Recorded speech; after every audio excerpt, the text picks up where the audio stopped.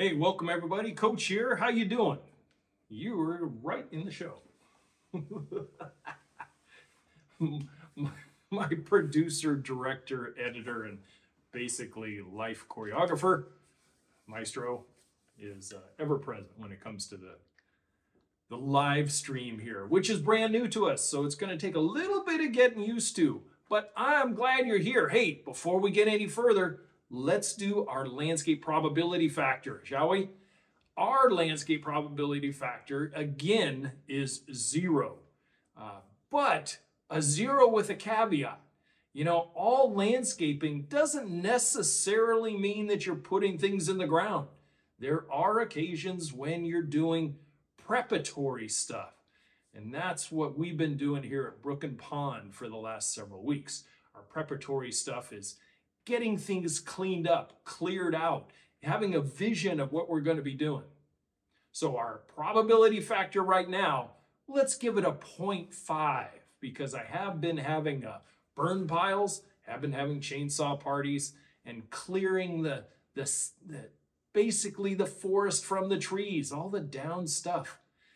This particular week, we're going to change gears though a little bit. Not only are we doing this live stream thing, which is, without a script, without writing it out first, it's a little different, but I think you're going to enjoy it. And because we're in the holiday season, December of 23, where most of the time Christmas tends to get focused, if you have children, on the kids and what they want. Can we satisfy all their Christmas wish list? Yeah, most of the time we can, but not always. But let's flip a switch on that just a little bit. When I was a much younger dad, my landscape designs and functionality and actual practical installations kind of always had in the back of my mind, are the kids going to enjoy this landscape? Are they going to be able to get something out of it? For instance, every home that I've had, with the exception of one, which was kind of a temporary rental between purchase and purchase, everything kind of surrounded the ability for the kids to get out and enjoy the yard. And that was obviously back in the day when, this kind of stuff, this thumb exercises or watching a screen, the electronic babysitters, I used to call them, getting the kids outside and enjoying a yard where they're safe, where they can play for hours on end. They can use their own creative imagination so that they can get something out of the landscape as well. Now, one of the things, the biggest concept I'd like you to take away from this episode, and that is the word temporary. Everything we do in the landscape for kids is temporary. And the second most used adjective here is multifunctional space over time. For instance, if you have a particular corner of the yard and you have youngins, say, that are definitely 10 and under, and sometimes I would say even 8 and under, and you're going to put up one of those some assembly required slide, swing, fort type of thing. What else can that space be before, if you happen to, you're coming into your child rearing years, or more importantly, what can you do after? What can that space be after the kids have outgrown the space? And as parents, we have learned, especially myself, that temporary sometimes can be a blink of an eye. What entertains them at 4 is gone by 6. And what has entertained them at 8, they almost outgrow the yard by the time they're 10 and 12. So don't throw huge amounts of resources at the entertainment value alone for kids out in the landscape. We can do simplistic things. And the wonderful thing about children is that they can adapt.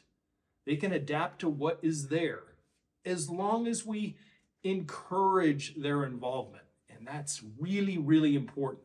Being able to involve them in the creation of whatever you're going to put in for their entertainment value alone will get them to buy in on it and to help complete it.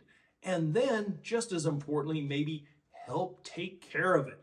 And once you establish that buy-in and that weekly help or that monthly help, whatever you decide to do out there as far as maintenance, you're planting that seed, no pun intended.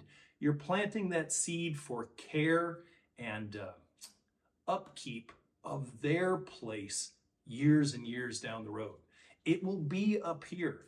You know, I was raised by parents that I was on a 3-acre horse ranch.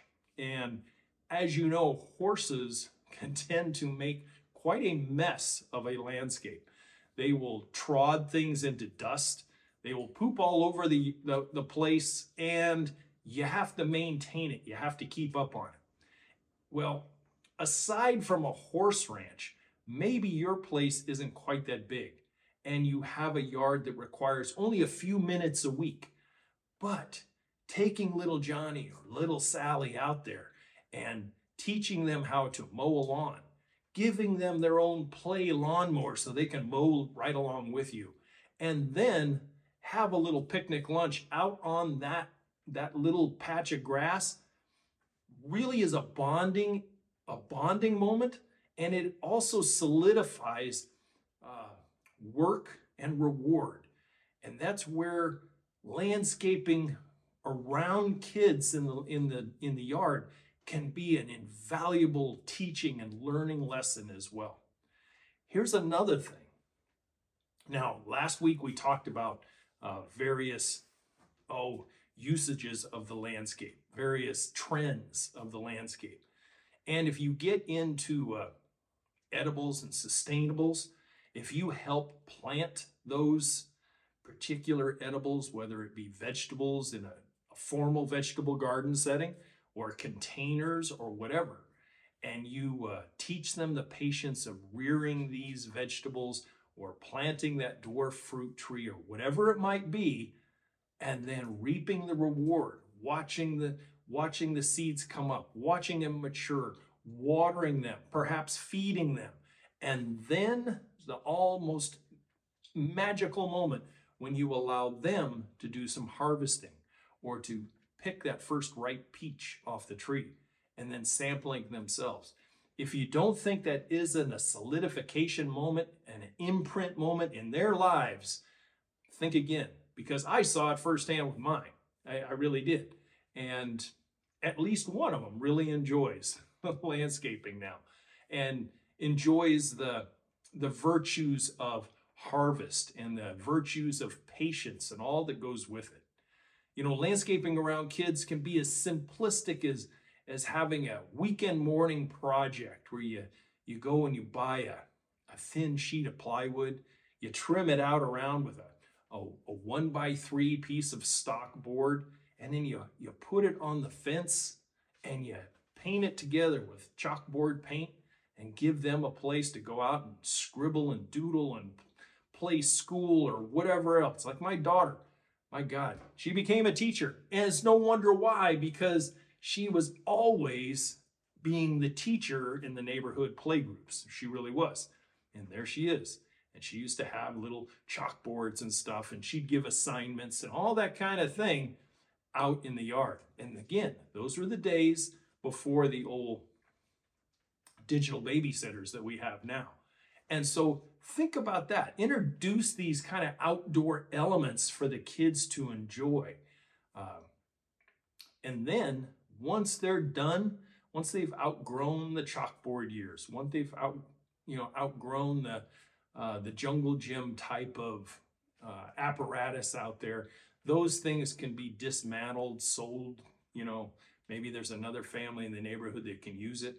And then what are you going to use it for now? Another element that is very, very important, and that is some of your plant selection and some of your hardscape element that can be used to accommodate kids as well. One of them is water. Water placed in an element that is safety in mind at all times and that they can actually splash in. Yeah, you got the old wading pools, that's true. And maybe you're lucky enough to have a big swimming pool and you can use that as well. But I'm speaking more to the standalone water features, pondless waterfalls, stack slate urn type of self-contained, where they can see the water, hear the water, play with the water, and then watch what the water does as far as attracting birds and wildlife around. Then if you have another element, and that is the play element, lawn and grass kind of go hand in glove as far as kids being able to play, especially if you have pets involved. It's one thing to have a massive hardscape patio with a beautiful outdoor kitchen and everything, but it doesn't really lend itself necessarily to a kid-friendly place and unless they're really, really, really small. And I mean like scooter type of tricycle years where they can pedal around and do their thing there. But playing out on the grass with the new puppy in Easter or whatever it might be is a time-tested parental aha moment that you only get a couple times in life. You got to take advantage of those times. So remember that when you're landscaping for the kids, you don't have to have the landscape to the nines necessarily. It has to be functional. It has to be on budget. And again, temporary in mind, where it's areas that are going to directly affect and entertain the kids. You know, when I grew up on that 3-acre horse ranch up in the hills of Hayward, California. And when I was, our whole acreage and the street and the neighborhood was, it was a kid's playground because our imagination guided us. Unfortunately, in this day and age, there's not a lot of places left that parents can just let kids go out in the morning and say, be back for lunch or be back at dark. And, you know, the old sandlot baseball games and the hiking the hills and crawling through brush and chasing animals and doing all the things that I was so fortunate to have as a kid. Now the way the world is, you know, most of the time you don't let your kids go down to the park down the street by themselves anymore. Everything is parental supervision, and it starts to really whittle that direct supervision space way down to the backyard, maybe the front yard, and that's about it. Kind of sad, but it is what it is. And as good parents, we're always going to be in direct supervision of our kids until they're able to fend for themselves quite a bit. And that's a lot of years. That's a lot of years between diapers and driver's license. It really is. So think about how you're going to entertain and keep interest of your children when it comes to being outdoors and enjoying the landscape and home that you've provided for yourself and them as well. So let's recap just for a few minutes. What is the number one adjective that I really want to stress when it comes to landscaping for your kids being involved? And that was temporary.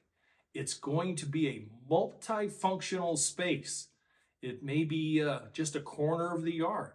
It may be arranged so that much like interior design, your kids' play area might be over in this corner and the adult outdoor living area may be over in the center, over on this side of the house, whatever it might be. So there's a little bit of segregation. And that's just kind of the norm, you know? It's like the Thanksgiving table where all the big people sat at this table and then you had a table for the kids. It still works, and it works for a particular reason.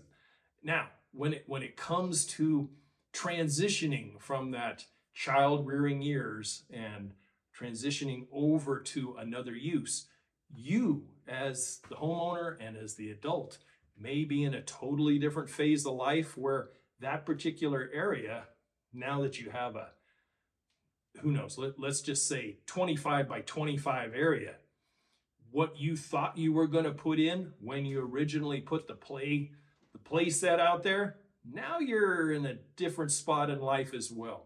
And you may have to rethink what you want to put in there. Maybe it's going to be a relaxation corner. Maybe it's going to be a place for a hot tub. Maybe it's going to be a vignette back there. Maybe it's a vegetable garden. Maybe it's a she shed, a man cave, whatever it might be that fits your lifestyle at the time of the change, and also 5 and 10 years down the road.